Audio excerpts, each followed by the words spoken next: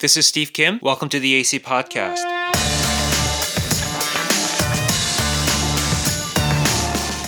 On this podcast, we want to help you speak the language of our culture and address questions being asked with intellectual honesty, gentleness, and respect.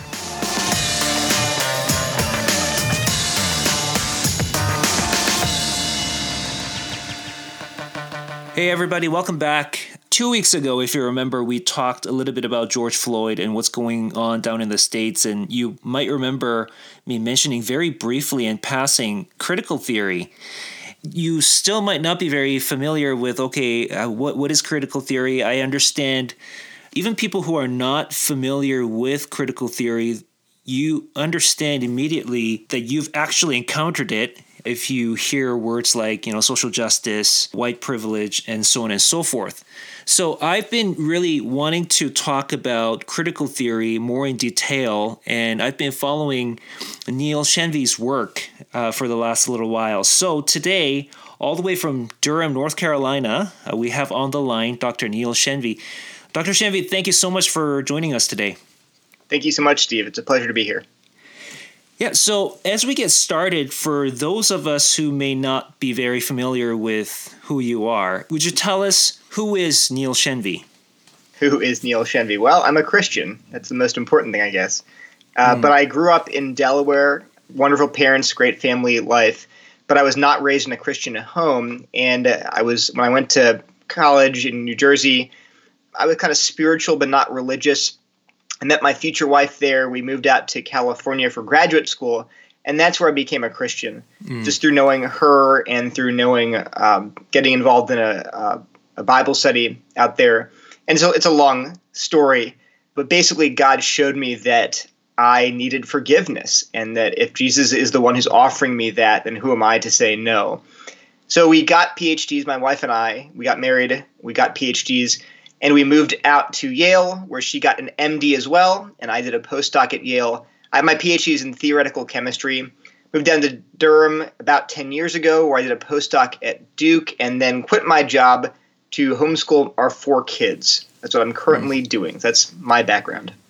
Yeah, so I noticed the first thing that really grabbed my eye when I went to your website is your tagline is Christian Apologetics from a Homeschooling Theoretical Chemist. So then I went to take a look at your list of publications, and man, I was having a hard time just pronouncing some of the words here. You've got lots of different things. For example, transition state barriers in multidimensional Marcus theory. Oh, yeah. Okay.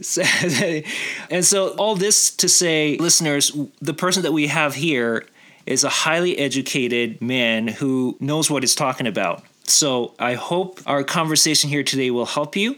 So let's get into a little bit more about critical theory. One of the questions that I first had was, what got you into critical theory in the first place? It seems like a bit of a jump, if you will, from theoretical chemistry to critical theory. So obviously something really grabs your attention there. So how did you get into that field in the first place?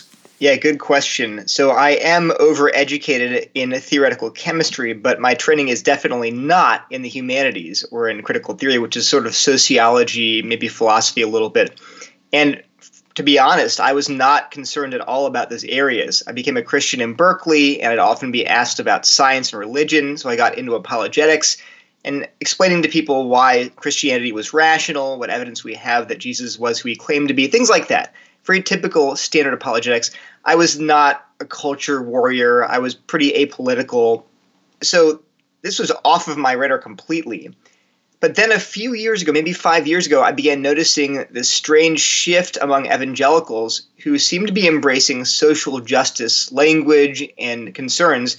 And I assumed that was fine. I assumed they meant that they wanted to apply biblical principles to our laws, which is obviously a very good thing. Mm-hmm. But then these same people began drifting theologically. And people that I knew personally, public figures, I couldn't figure out why. And then providentially, I became friends with a guy named Dr. Pat Sawyer, who has a PhD in cultural studies.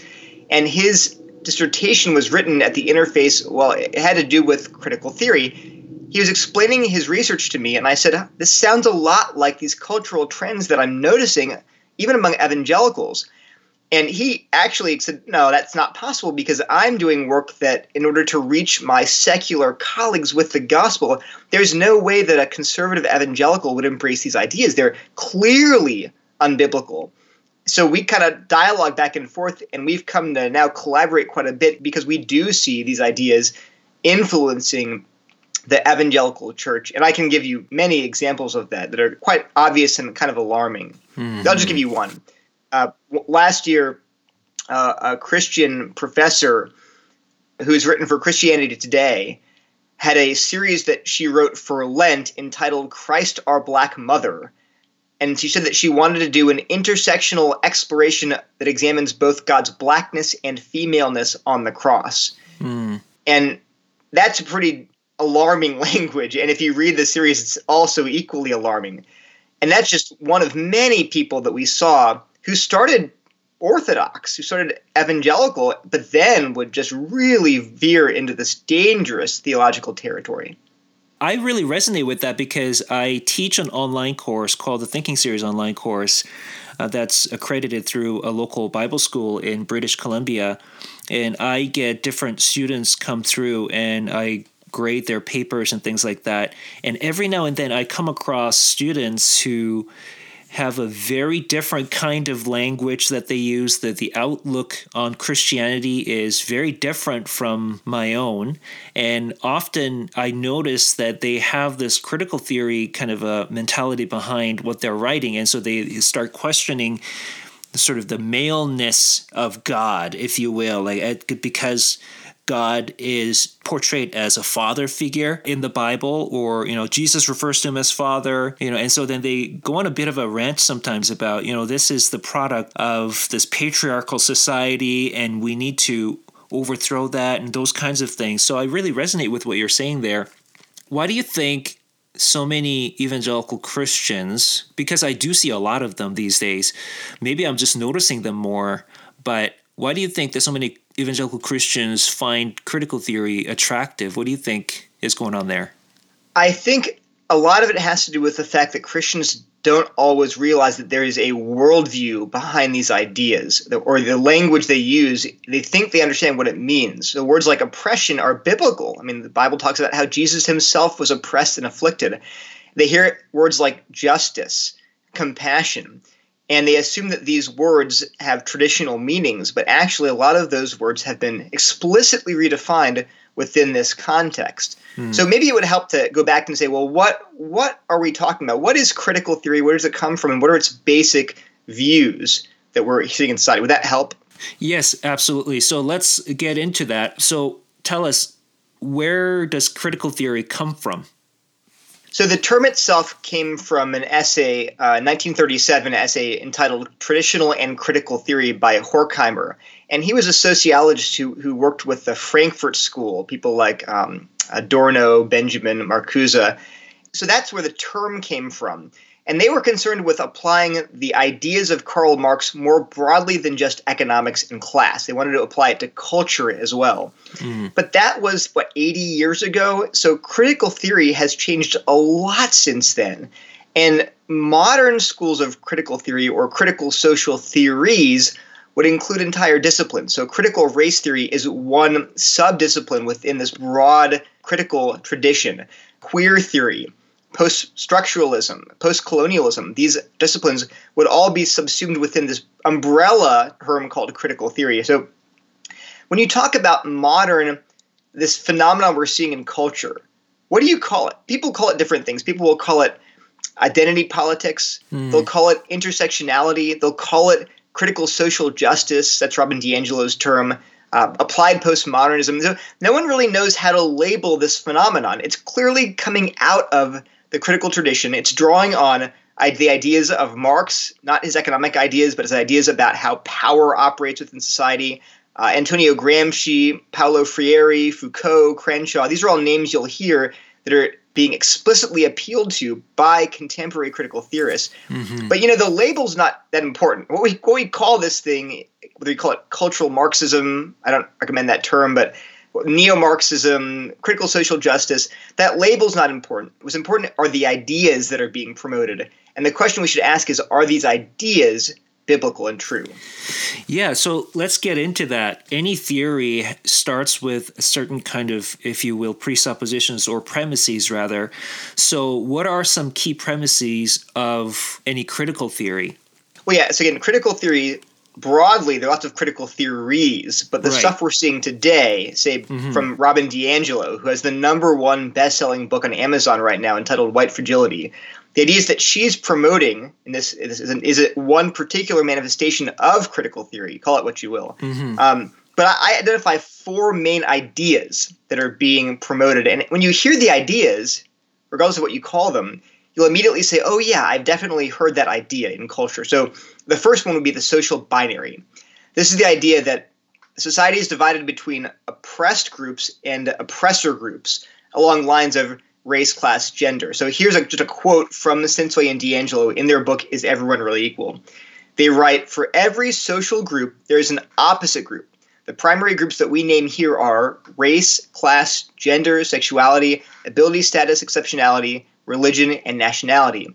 And associated with all of those identity markers, they have their various forms of oppression, sexism, racism, classism, heterosexism, etc. So they have like a table in their book that just has a list of oppressions and then lists the minoritized, the target, the oppressed group on one hand. And the other side, they list the oppressor, the agent, the dominant group. And so you'd have people of color are oppressed, whites are oppressors, women are oppressed, men are oppressors, the LGBTQ people are oppressed, and heterosexuals are the oppressors. And so you have all of these. It's just right there in graphic form. So that social binary is an important idea. Let me just pick up on a word that you just said there. You very specifically said minoritized. What do you mean by that? That's a key concept. So within this ideology, it's not just numbers that matter. So, for example, only 15% of the United States are old white men. Yet old white men are the canonical oppressor group. Well, why? They're a minority numerically, right? Well, you have to understand something else. The next point. How does critical theory define oppression? Because oppressed groups are minoritized doesn't mean they're numerical minorities. So, okay, let's talk about that next idea. So critical theorists, contemporary critical theorists, have redefined the word oppression. So here's a great example from Iris Young's very influential essay, 5 Faces of Oppression. She writes, in its new usage, oppression designates the disadvantage and injustice some people suffer not because a tyrannical power coerces them, but because of the everyday practices of a well-intentioned liberal society. So the contrast between, in its old usage, oppression meant tyranny, coercion, cruelty, violence. But today it means the injustices that people suffer as a result of well-intentioned liberal society and its norms, habits, and symbols. An example would be heteronormativity. That's the idea that it's normative, it's normal, it's considered the default for people to be heterosexual.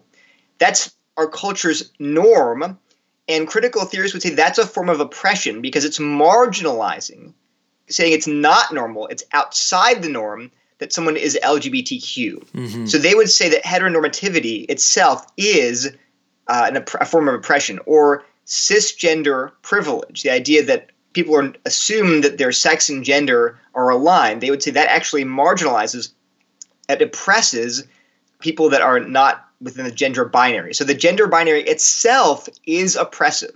That's a key. So that's why you get old white men being an oppressor group, even though they're a minority group numerically, because our norms, our values as a society are assumed to enshrine old white male values. They're there to justify why old white men have all of the power. That's the way that they view these norms and values.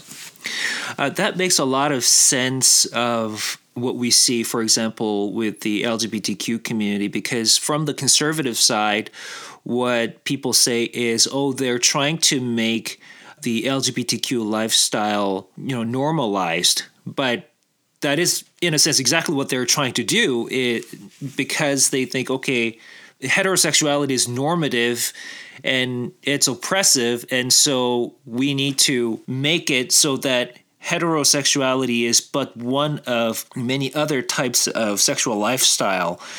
I guess they are trying to make their lifestyle normal, and that would make a lot of sense of what you're saying there. Right, yeah. And actually that'll get into another one of the premises, the idea of social justice. So that's a very slippery term. People use it in different ways. But when contemporary critical theorists use that term, they mean this. So Mary McClintock, in her essay Disrupting Oppression, that's what it's called, she writes, she defines social justice as the elimination of all forms of social oppression, whether it's based on gender, race, ethnicity, religion, sexual orientation, physical or mental ability, or economic class. So that's how they're defining social justice. And remember, they define oppression as having some dominant social group that imposes its norms on culture. So to a critical theorist, to subvert those norms, dismantle those arbitrary norms that justify the ruling class, it justifies, well, why is it, of course it's common sense that, say, men and women get married and have kids. That's common sense. It's natural. It's normal. They want to challenge and interrogate that norm, that assumption, and show that it's actually just working to provide power and privilege to heterosexuals.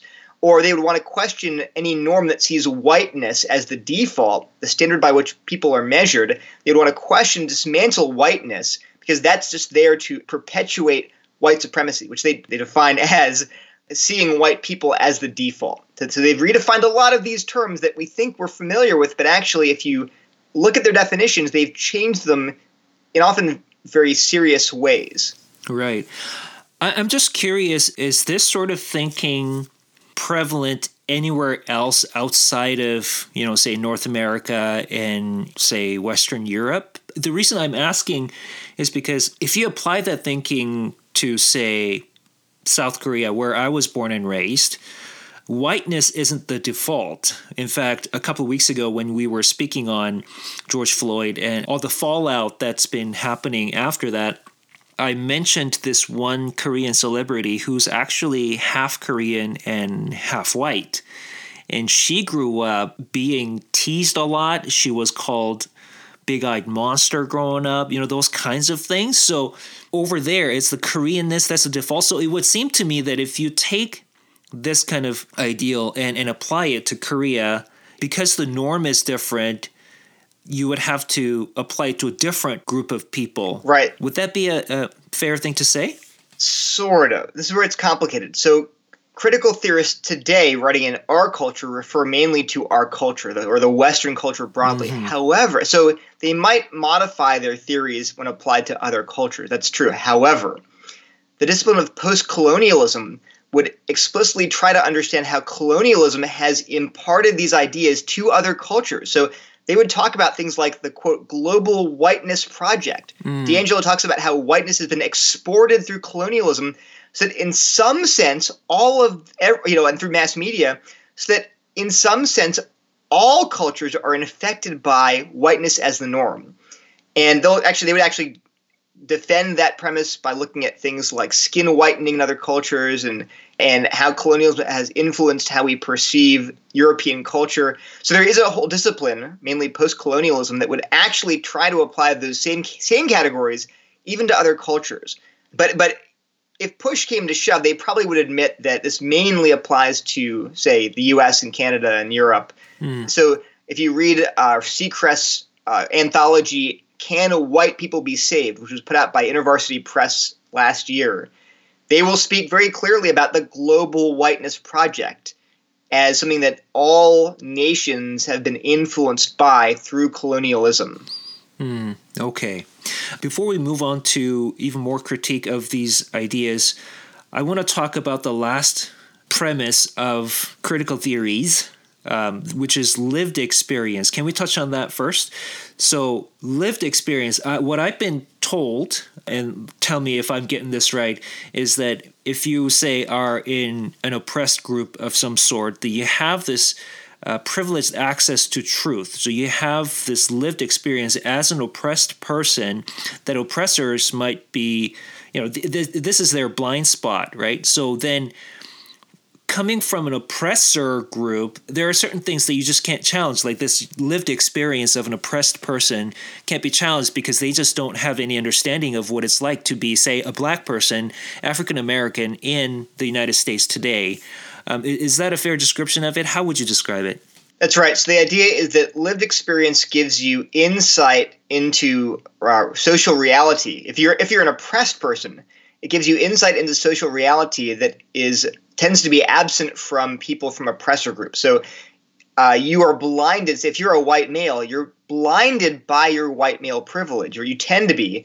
Whereas a black woman would tend to be enlightened by her lived experience. Her lived experience would give her insight into what's really going on, and it would lead her to challenge the dominant narrative about how we live in a meritocracy, how things are basically just, how there are some problems, but we're not experiencing tremendous oppression anymore. But her lived experience would give her insight into those ideas being actually just lies that are meant to pacify and propagate the existing status quo, the power structure that we're living under.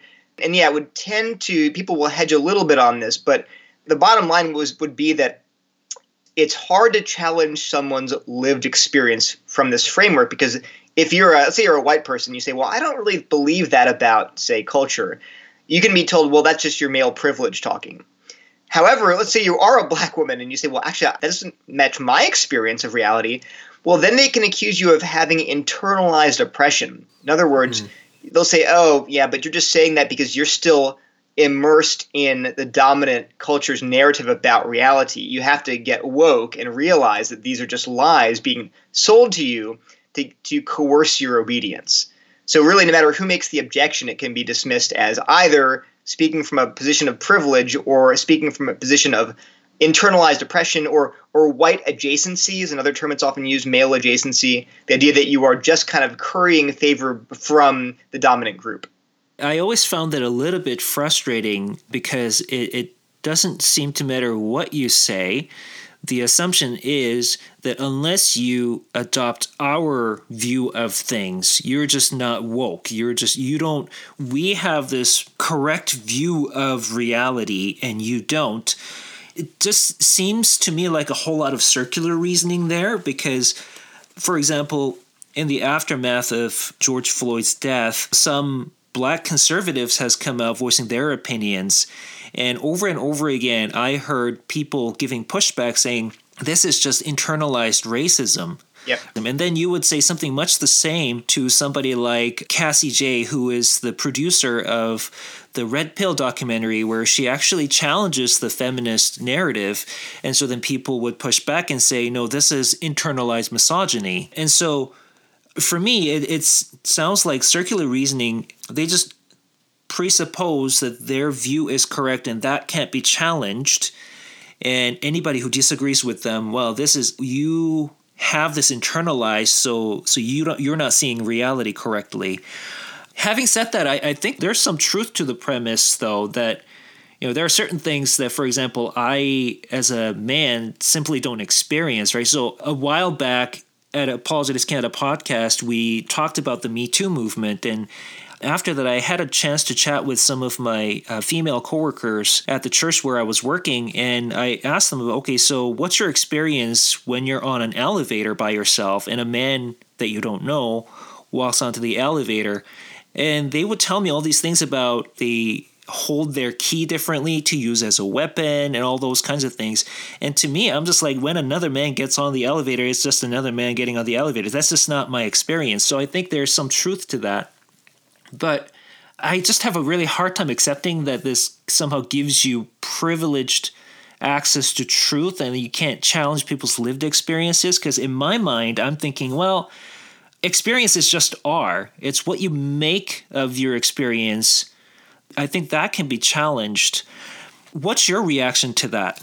Yeah, that's exactly right. We have to distinguish between an experience and an interpretation of the experience. And so you see it really clearly when you point out that there is an asymmetry built into contemporary critical theory such that certain experiences are seen as veridical and truthful, that fit a certain narrative, and other experiences that are equally true, they're personal, but they're dismissed as products of privilege or internalized oppression. For example, imagine a woman who said, well, I've never experienced domestic abuse. All the men in my life have been wonderful and supportive and loving, and therefore she concludes, therefore, from my lived experience, I conclude that domestic abuse does not exist in this country. You say, no, wait. No, you can't do that. Mm-hmm. That's your experience. I'm not denying your experience. That's wonderful. And yet, if you want to make a statement about objective reality, about universal claims, about general social structures, you have to appeal to more than just your own experience, because your experience is limited, both the experience of a person from a quote-unquote oppressor group and the experience of a person from an oppressed group. So no one can take their personal lived experience and extrapolate to talk about all of culture. That is illicit no matter who's doing it.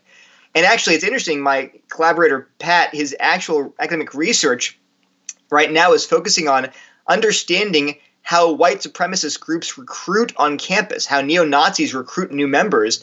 And interestingly, he points out that they appeal to the young white males' lived experience. They say, we know what it's like to be hated because you're a young white male. Everyone despises you. We affirm your lived experience. Now join the neo-Nazis. We will affirm you. So they're actually teaching these disaffected white males to do exactly what is illicit, which is to extrapolate from there. Maybe they have experienced being hated for their gender or their race, but you can't go from there to saying, therefore, this entire worldview of white supremacy and neo-Nazism is true. That's totally wrong. So their lived experience has lied to them and has led them astray. And the way to push back against that is to say, look, it's terrible what you experience. I'm not denying that.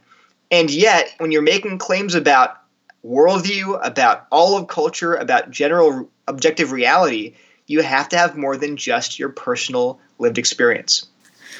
As you were talking there, it just occurred to me that you could take this critical theory approach and apply it really anywhere, as long as you divide your group into the oppressor group, oppressed group, along some kind of an axis that is convenient to you, right? So, for example, you just talked about how neo-Nazis are appealing to the lived experiences of disenfranchised white males and their lived experiences. So let's go back to that premise, the first premise you talked about, social binary. Now, we talk about how there's the oppressors and oppressed groups, but that always runs along some kind of a line, right? Whether it's race, gender, socioeconomic class.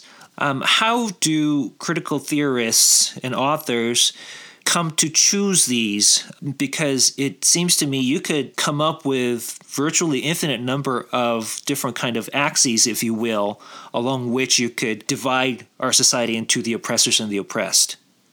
You couldn't. They're always growing, right? If you look back, say 50 or 60 years ago, they were primarily talking about class. Like this was Marx talking about class warfare and class conflict.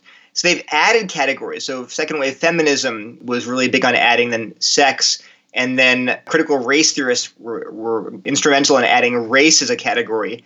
They didn't not exist before that. I'm just saying that they began theorizing about these different categories, and those classes have expanded to physical ability. Like ableism is one of the more newer oppressions, or transgender oppression. It's interesting. Some of these books, they're in like their 10th edition, but I think if you go back to the first edition, and they didn't have some of these categories listed there. They had to update the books because they're now new categories of oppression. What they would say is that that these categories are identified by how society allocates resources and value. So what is considered to be a valuable person and who gets the most resources? That's how you determine whether a category is oppressed or not. And this is, again, keep in mind here, this is not all critical theorists, because there are tons of critical theories. This is the stuff we're seeing today within the social justice movement. But what they're really bad at is recognizing that there is context associated with privilege and disadvantage. So, for example, what you totally miss, because they're looking at the contours of society as a whole, they tend to ignore the idea that privilege can be fully contextual. So they'll talk about Christian privilege. Okay, the Christians in our culture tend to be privileged over, say, Muslims, because we get Christian holidays off from school. Muslims don't get their holidays off from school. Okay, that's fine. Or you say atheists. Atheists, there are not many openly atheist politicians. So they'd say that atheists are marginalized. Right. But here's the thing. That might be true of society as a whole. But if you walk onto, say, a very progressive college campus, being an outspoken Christian there will be a liability, not a point of privilege. So there's a difference between privilege, say, in rural Arkansas and in highly progressive college campuses. So, or there might be white privilege in the U.S., but if you go to Iran or you go to Korea, there will not be white privilege there. And that's even true of communities within the U.S. So I think you pointed that out before, but they tend to only see these very broad contours and therefore ignore the fact that it's all contextual. Mm-hmm. And we should be very hesitant to say you can describe entire groups this way and accurately characterize their actual day-to-day experiences. The actual day-to-day experiences of some poor, uneducated, illiterate white person in Appalachia is not one of privilege, right? Mm-hmm. They're not claiming it is. They're claiming that it's better than if they were a black, poor, uneducated, illiterate person in Appalachia. And yet, we're just pointing out that word itself is a little bit unusual because it tends to make people think of absolute privilege. They're not saying that, but it has those connotations. Yeah. And I think it's better to analyze people as individuals and their individual experiences. And I think you kind of touched on this as you were talking about it, but you talked about this, poor white person in Appalachia, and then you have your black poor person in Appalachia. And so I think that's where intersectionality comes in, because it's one thing to be a Muslim, say, in the United States, but it's a totally another thing to be a transgender Muslim. And so it starts to become very hierarchical, I think, it seems to me. So could you tell us a little bit more about intersectionality, how it works? Yeah, so narrowly, intersectionality is just the claim that we can't be reduced to a single category, right? Mm-hmm. Which I think we'd all agree with. Our identity can't be reduced to just our gender or just our class or just our physical ability. It's a combination of all those things. And so our experiences are not just those of a male. They're those of, say, my experiences are those of a half Indian male, an educated half Indian male. And you can go on and on and adding these categories. And so an individual can experience both oppression and privilege along different axes. So a good example of this would be, say, a white woman would be privileged with respect to her race because she's white, but she'd be oppressed with respect to her gender because she's a woman. So those two categories are interacting to give her a unique experience that is not shared, say, by a woman of color. This was the big split between feminism and what's sometimes called womanism, black feminism. Because black feminists said, look, we don't share your same concerns because we face oppression along a different axis that you've never experienced, which is we are black feminists. And so there's actually a sort of split in the movement. And today, it's interesting that you see there's a hierarchy. Well, they'll insist that there's not a hierarchy, but there is tension. There's tension. And one of the principal places you see that is between people that call themselves gender-critical feminists, who would say, well, there is something important about being a biological woman. And then queer theorists would say, no, your self-identity is really what's important about being a woman. And so you see the big spat between J.K. Rowling, the Harry Potter author, and trans activist, because she's saying, look, I have no problem with you identifying a certain way. I have no problem with your sexuality, but I'm just saying that there are certain experiences that are unique to biological women that should be respected. Mm-hmm. And there's a humongous fight going on now over whether or not traditional feminists get to define what a woman is, or whether queer theorists get to define what a woman is. Okay. And there's a conflict there and you could see it as a conflict between, who wins the oppression Olympics. I think it's a little bit unfair, but there is a real conflict going on there right now. Okay. Yeah, fascinating.